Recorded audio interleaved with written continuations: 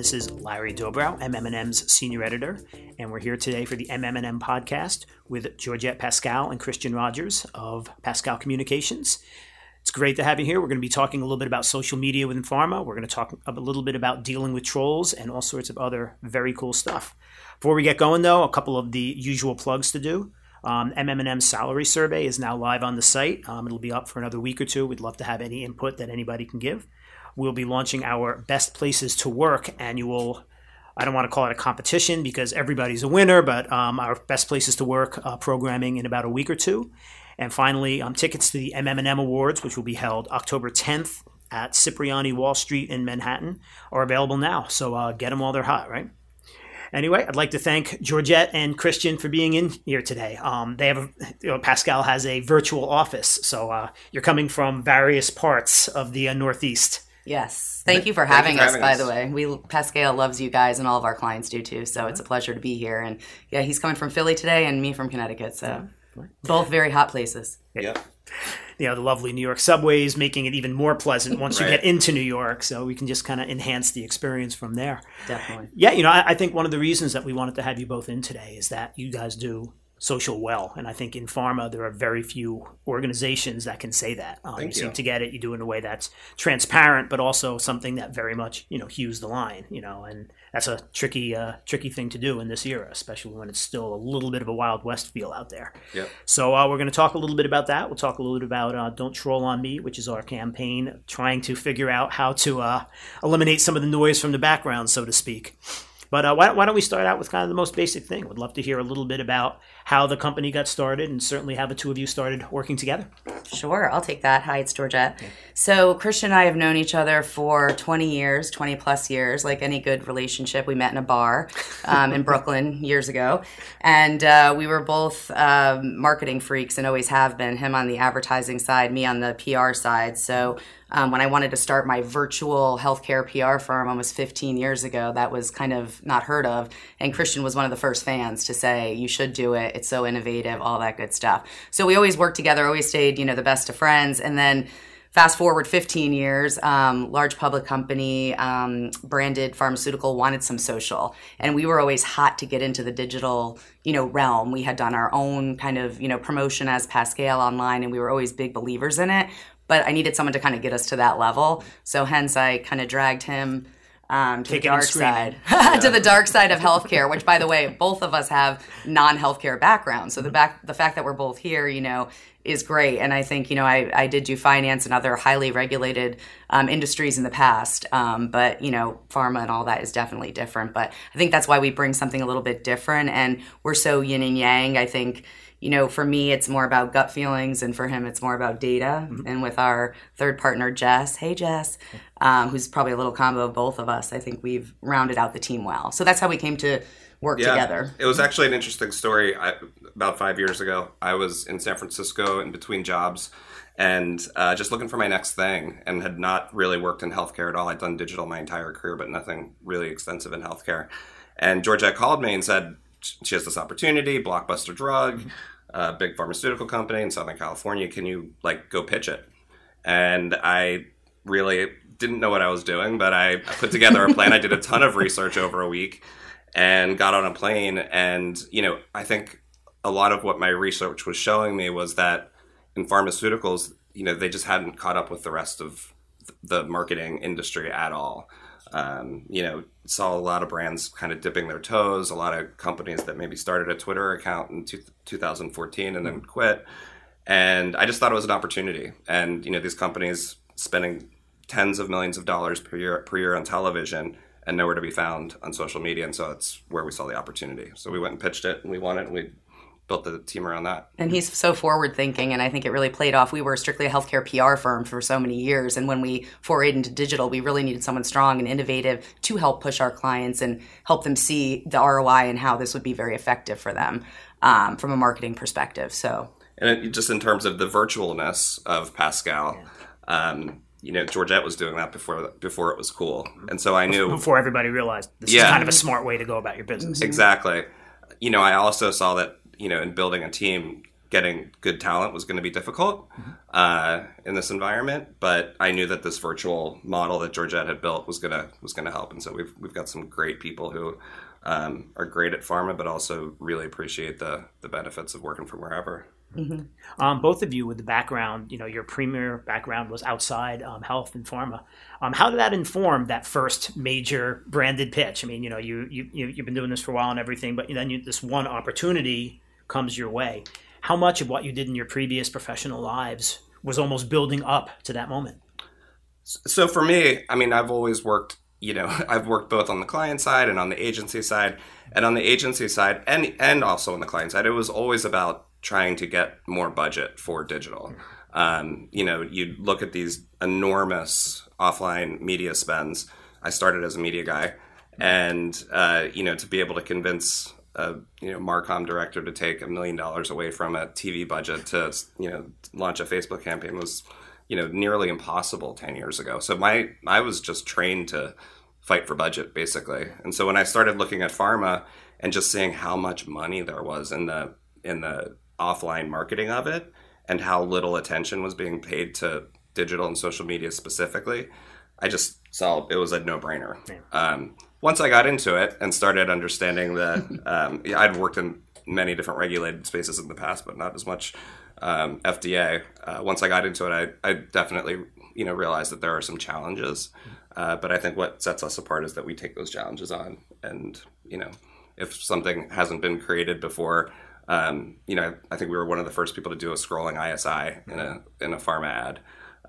Now Facebook just has that built into their product. And for me, I think it was about just being aggressive. So coming from, I did music, I did corporate, I did fashion, I went to FIT, shout out down the street. And I did say FIT, not MIT, but that's great.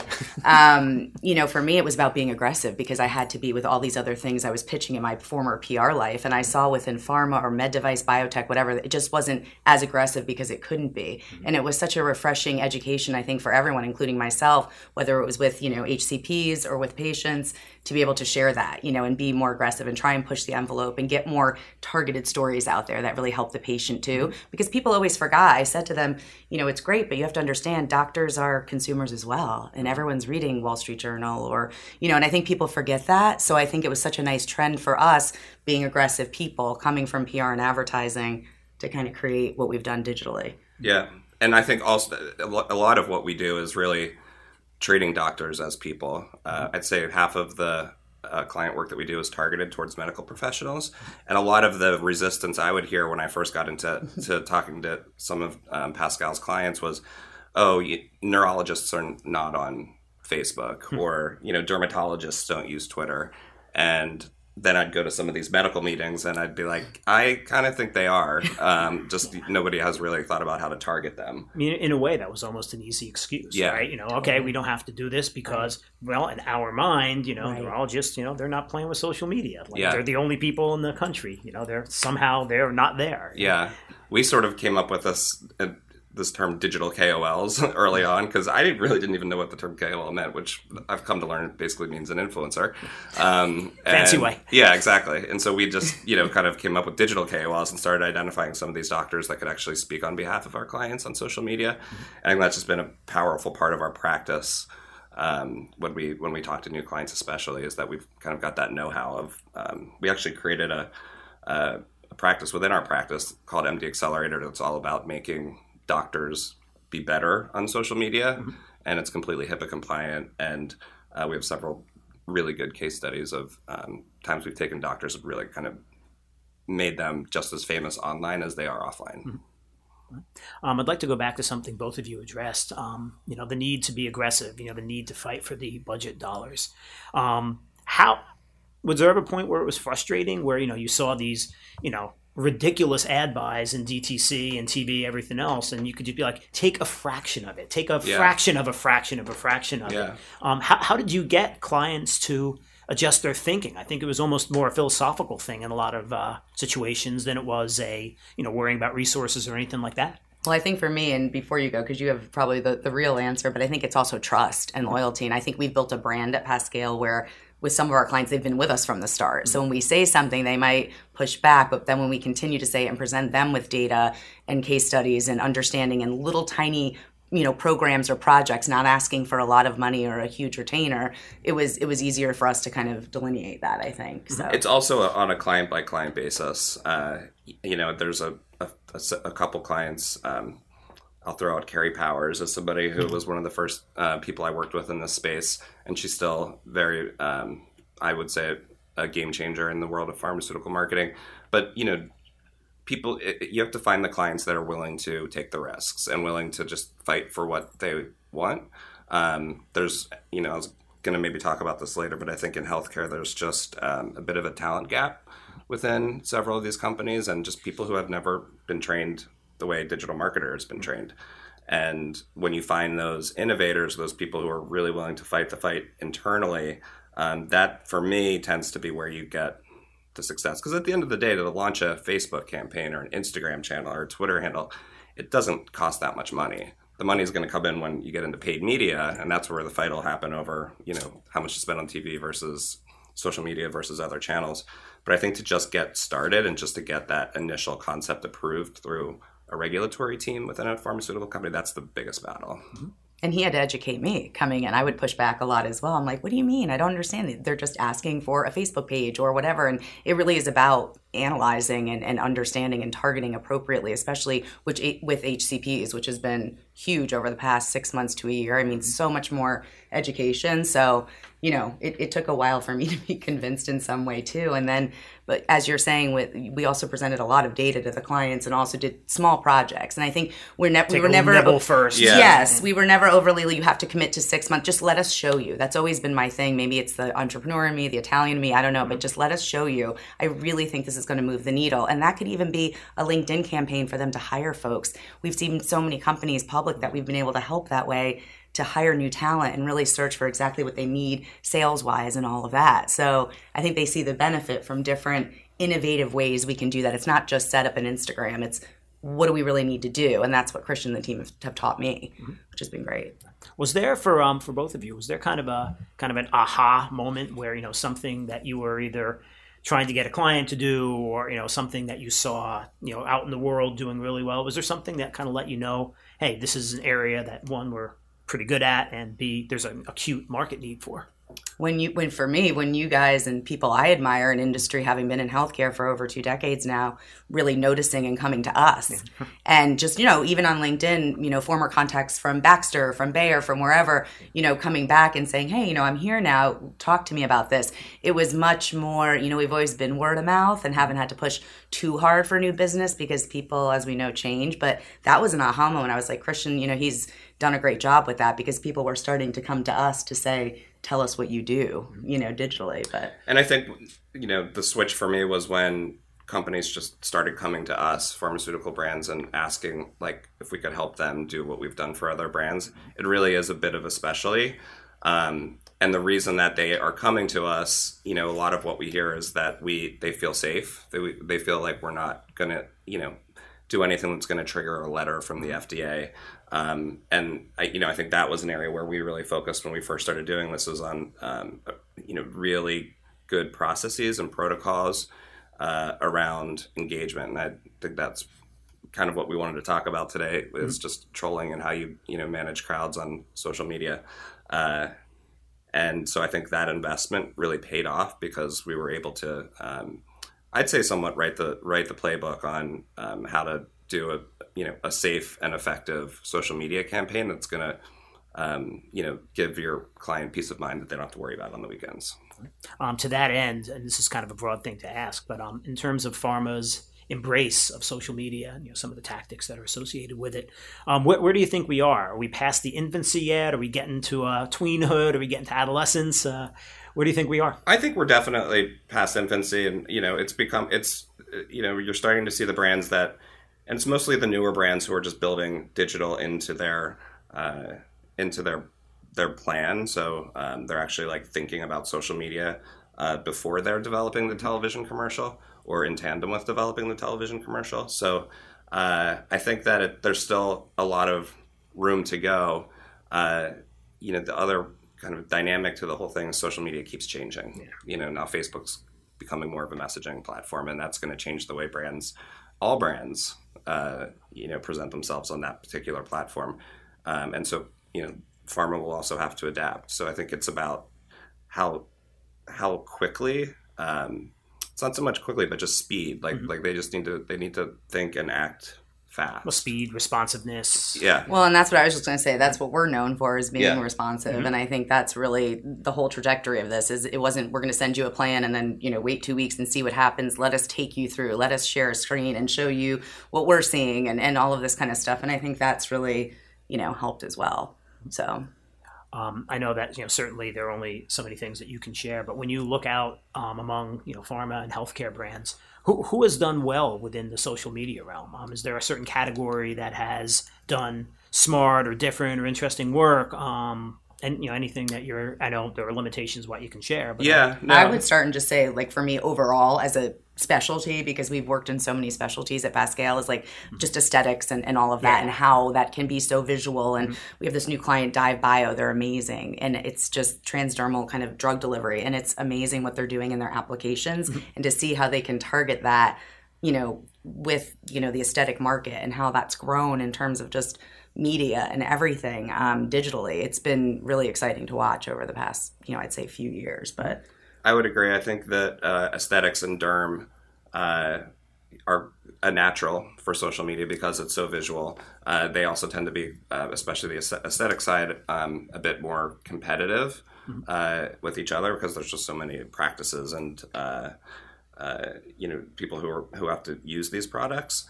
So I'd say that's one, but I think that neurosciences, and mental health is, again, kind of a natural place for a therapeutic area to invest. I think, we're actually writing a report right now on neurosciences and, kind of a playbook for social media marketers in that space. But I think that's going to be like not a huge area, but it's definitely an area that we're seeing more activity from clients. And I'm still waiting for the pharmaceutical company that comes up with a pill for digital addiction. I mean, that's going to actually... And maybe we shouldn't say that, but it's the truth, right? So I mean, that's what we always talk about. It's very cyclical. It's going to be our ultimate meta moment. Yes. Yeah, exactly. Exactly. But we do, I think neurospace and mental health and things like that, they can span so many things. And I just think biotech, and just talking to Steve the last time I was here about, you guys getting more into med device and other things, that's so exciting, to us too. Not to plug that for you, but I think that would be great because they're doing so much more digitally. Yeah. So that's definitely on the horizon of things happening obviously a lot quicker than in pharma, which makes it a little bit more exciting. And in a way, they can pull pharma in a little bit more. You see somebody in kind of a related field, excelling and getting huge, bang for the buck. Yeah. Okay, what the hell? Let's do this finally. Yeah. And you hear Gary Vee and all these people talk about TikTok and all these things, which my kids use constantly, and it's like this gazillion. And it's just crazy. You think, how is that going to fit into healthcare? I mean, I think we think like that, because we're not from healthcare. So I think we always think of, how can this affect it? It's interesting. And we also do, outside of pharma, we work with a lot of device companies and surgical procedures and devices where the regulation is not as strict as branded pharma. And so I think that space is actually growing quite quickly. And we're seeing a lot of really good momentum in the device world. Let's talk trolls a little bit. I would imagine that this particular species makes life quite a bit more difficult. How does the prevalence of trolls within pharma and health compare to other areas? I mean, I think, politics we're going to leave way outside this discussion. But for other, whether it's consumer goods companies or retail or anything else, how does pharma get hit with the troll scourge? And I'll just start before I hand it to you, because you really are the expert here on so many things. But I think, from my perspective, I think there's so many more positives in education that's happening in terms of digital, that yes, there will be trolls and negative comments maybe, but people are engaging more, decisions are being made. Ultimately it's education. So, there might be some things, but a few negative comments will deal with that. I think it's more about how you're holistically educating people in a targeted way. And I don't love the word trolls, but I know that they're a reality in this world. I'd say in pharmaceuticals, well, for one, pharmaceuticals has an exception on Facebook, especially where they can just choose not to engage. We always try to guide our clients in the beginning towards engagement. We think it's better for their brand as well as just better for their ranking on the algorithm. So if the pharmaceutical brand does decide to engage and we do start to see activity that looks suspicious, I think being able to figure out is it a troll or is it just a really confused patient who just can't get an answer. She just wants to know how much it costs or why it's not being covered. I mean, that was kind of my next question. You know, that's such a hard distinction to make, given that a lot of these products are complicated, getting them paid for is complicated. Right. Everything about it's complicated. Is there a way to kind of make a neat delineation, or is it just a matter of, you got to take each one down as it happens? Yeah. I asked my team that question right before we left. You start to see patterns, communication patterns for like trolls. They're trying to agitate you. They've got a plan to their trolling that is intended to generate a response.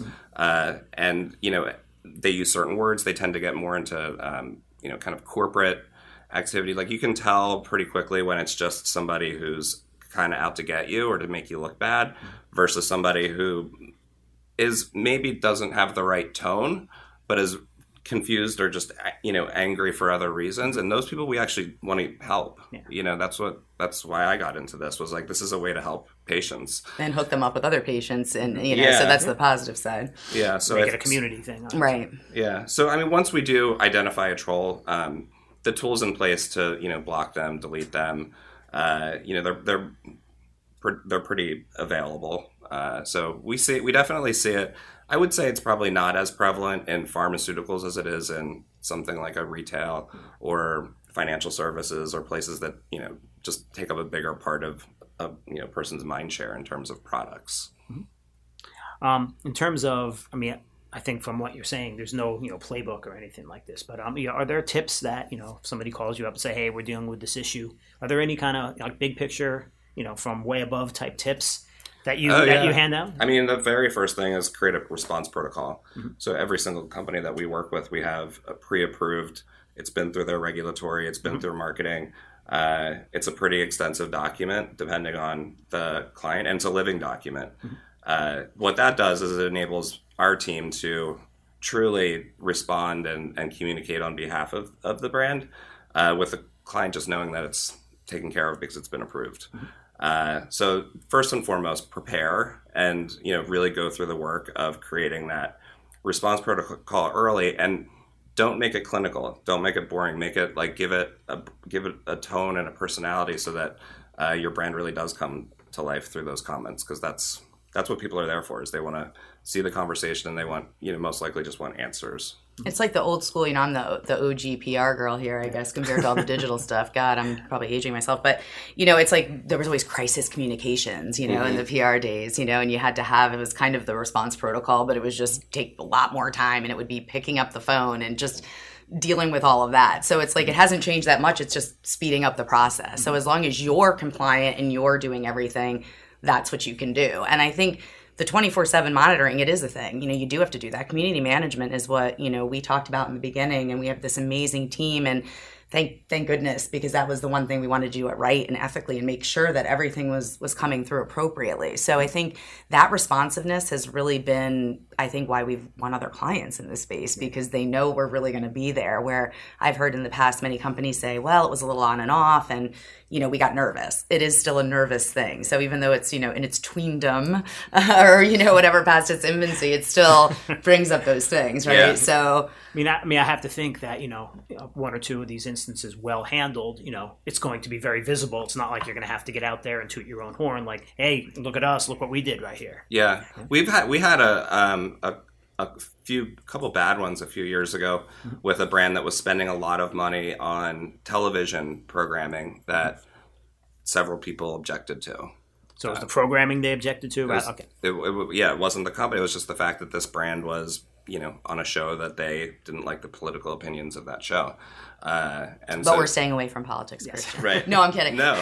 That's just okay, everybody. It was Friends reruns. Don't say anything. I'm teasing. I love it. But that created, some new scenarios for us. But it also helped. I mean, it was great because the company itself didn't really know that this sentiment was out there, and we were able to uncover it quickly and bring it, up to CEO level so that, decisions could be made about whether that programming was the right place for the brand. And I could not agree with that more. It's like the old school PR days of focus groups. I mean, you have this online focus group basically that's giving you, whether the opinions are good, bad, or ugly, you're going to get all kinds. I mean, that's life, that's the world. I mean, in any industry, you know what I mean? Women in fashion can be crazy too, you know what I mean? So it's just, I mean, there's a lot you can do, but if, I think that's the way, Yeah, it's going now. So, trolls in the context of patient arena versus trolls in the context of the HCP arena. Are there any differing ways that you'd handle one or the other? Or do you pretty much have to evaluate them on a case by case? Yeah, I honestly don't think that there's a lot of patients that are truly out there to troll a brand. I mean, maybe if that they believed that the brand had done something wrong to them, or there was some sort of organized movement against it. On the HCP side, I think they're just busy and they're not really interested in picking fights on social media. We do work with a couple companies that are more challenger brands in healthcare, and they're bringing new procedures, new treatments that you can see some resistance in the HCP community because it's their business, and if they've been doing it one way for the last 30 years, now all of a sudden there's a newer, cheaper, faster way to do it, and that company's trying to market that message. You can see there being some resistance, but honestly, we haven't really seen anything. It's a lot of support because so many HCPs are doing their own, especially up and comers or residents, fellows. All of that as you go up the ranking. You build early, exactly, and they're starting to tout the technologies and everything they use on their Insta stories and getting it. So it's definitely growing that way in the HCP way. And I don't think they so much care what anyone else thinks. It's more they really do want to educate their patients any way they can. Their front office staff. I mean, everyone talks about the HCPs, but you think about a lot of these specialties, front office staff, technicians. I mean, so many people, hospital administrators make this stuff go. So I think it's getting to them too, since they're making a lot of decisions as well. Yeah, exactly. Which people forget. It's such a wider ecosystem right. than people perceive. It's not just patients and doctors, and that's it.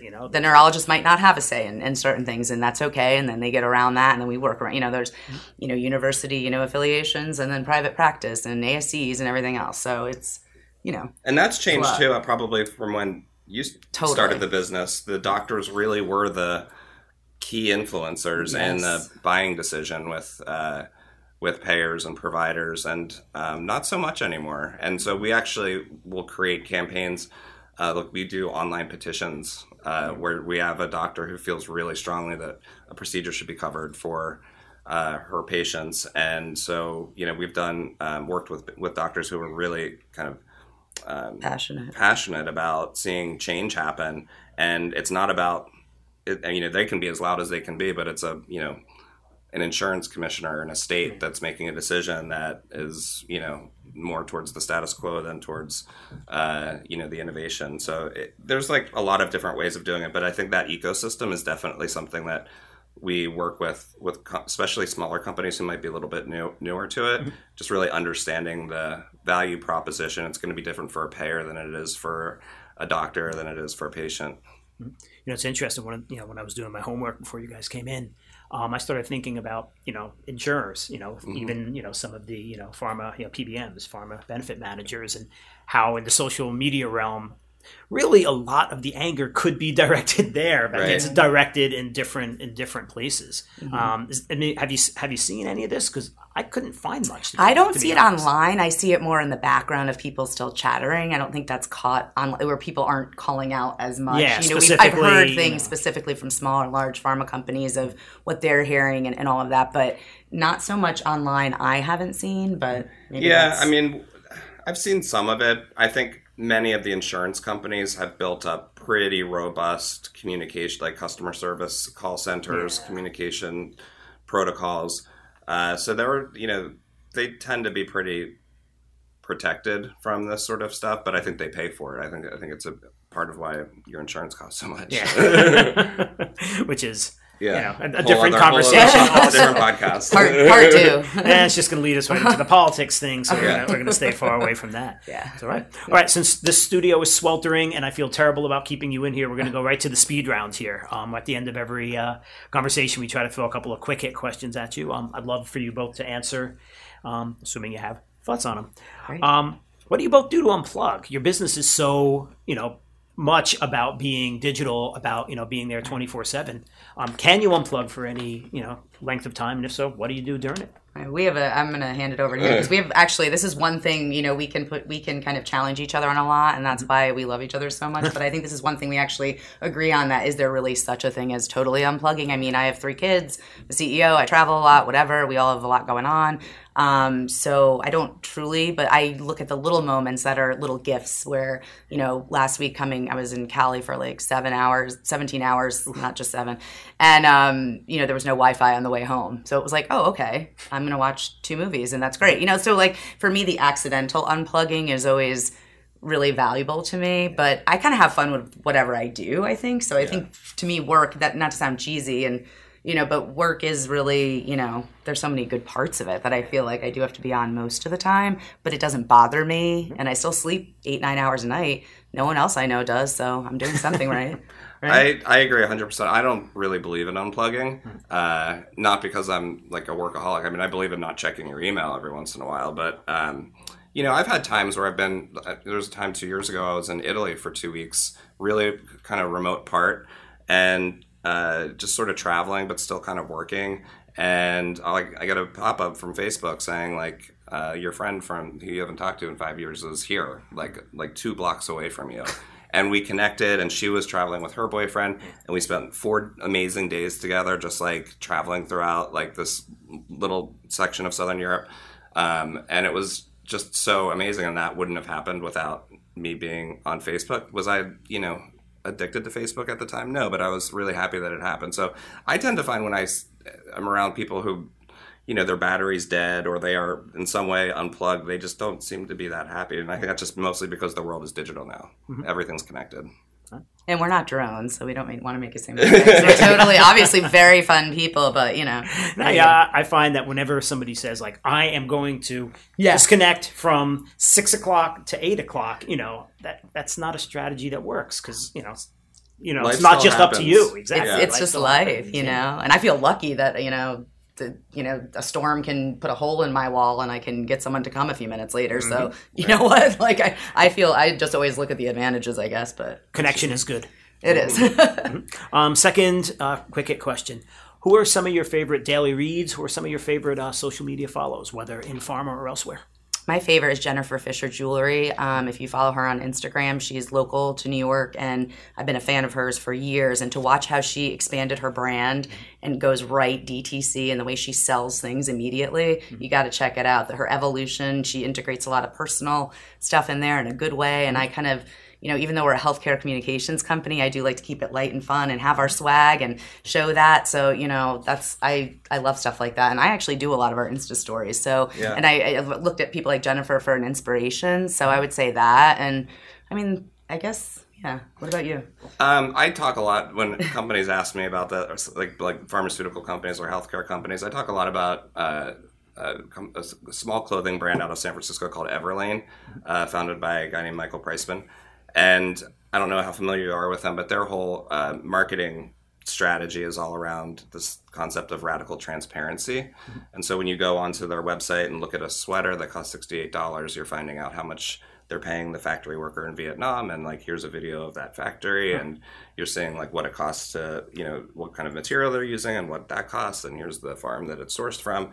And I just love that notion of transparency. And I feel like in healthcare, we need a lot more of that. So I tend to, be really attracted to brands who are telling stories about transparency, but also just being transparent in the way that they present themselves. And 150% of our brainstorms, we do talk about a lot of non-pharma, non-healthcare stuff, and we bring a lot of that with the teams, and our team is just super diverse, 40 people all over and different backgrounds. So that's been a lot of fun because we can bring our former lives and, sometimes out there ideas and see where it goes. So. All right. Just one last question for you. Who is your marketing role model? Probably Christian Rodgers. Georgette Pascale. Oh, we didn't even plan that. I like that. No, I mean, I think we look to a lot of different people for inspiration. It's so hard, because our clients, the people we work with daily. I think that a lot of our partners, we do a lot, We have this really kind of incredible work culture, and we are all virtual. We just had our big company meeting in New York a couple weeks ago, and we actually got to see each other. We see each other on Hangouts and Zooms and things like that. But I think that we have this just culture of like great respect and trust in each other, which I think is hard to even build in a office, let alone 40 offices around the world. So I think that the respect that we all have for each other and support is part of what makes what we bring to clients work so well. Mm-hmm. And you, Larry. Yes, and you, Larry. Well, duh. I can't tell you how many times the answer is me in that question. It's very, very embarrassing. Let me tell you. Thank you both so much for coming by. Thank you so something much. that was timely, and it was a lot of fun too. Thanks. A couple of our plugs to get in. By the way, your swag. I believe that you are the only health marketing agency of any kind that has a special swag section on your website. And frankly, it's Georgette's very idea. cool. That was my idea. It's the idea of the dogs of Pascale. Yes, and Allison, cheers to her. She actually, those are her 4 dogs, and she's an artist as well. Yeah. We like to bring other hobbies in, so she did the shirt. Tell her that is a genius concept. So we love it. Right. A couple more of our plugs on the way out here. MMM Awards on October 10th in Cipriani, Wall Street. The MMM salary survey and our best places to work will be launching soon. Georgette, Christian, thank you so much for being here today. Thank you. And this is Larry Dobrow for the MMM podcast. Take care.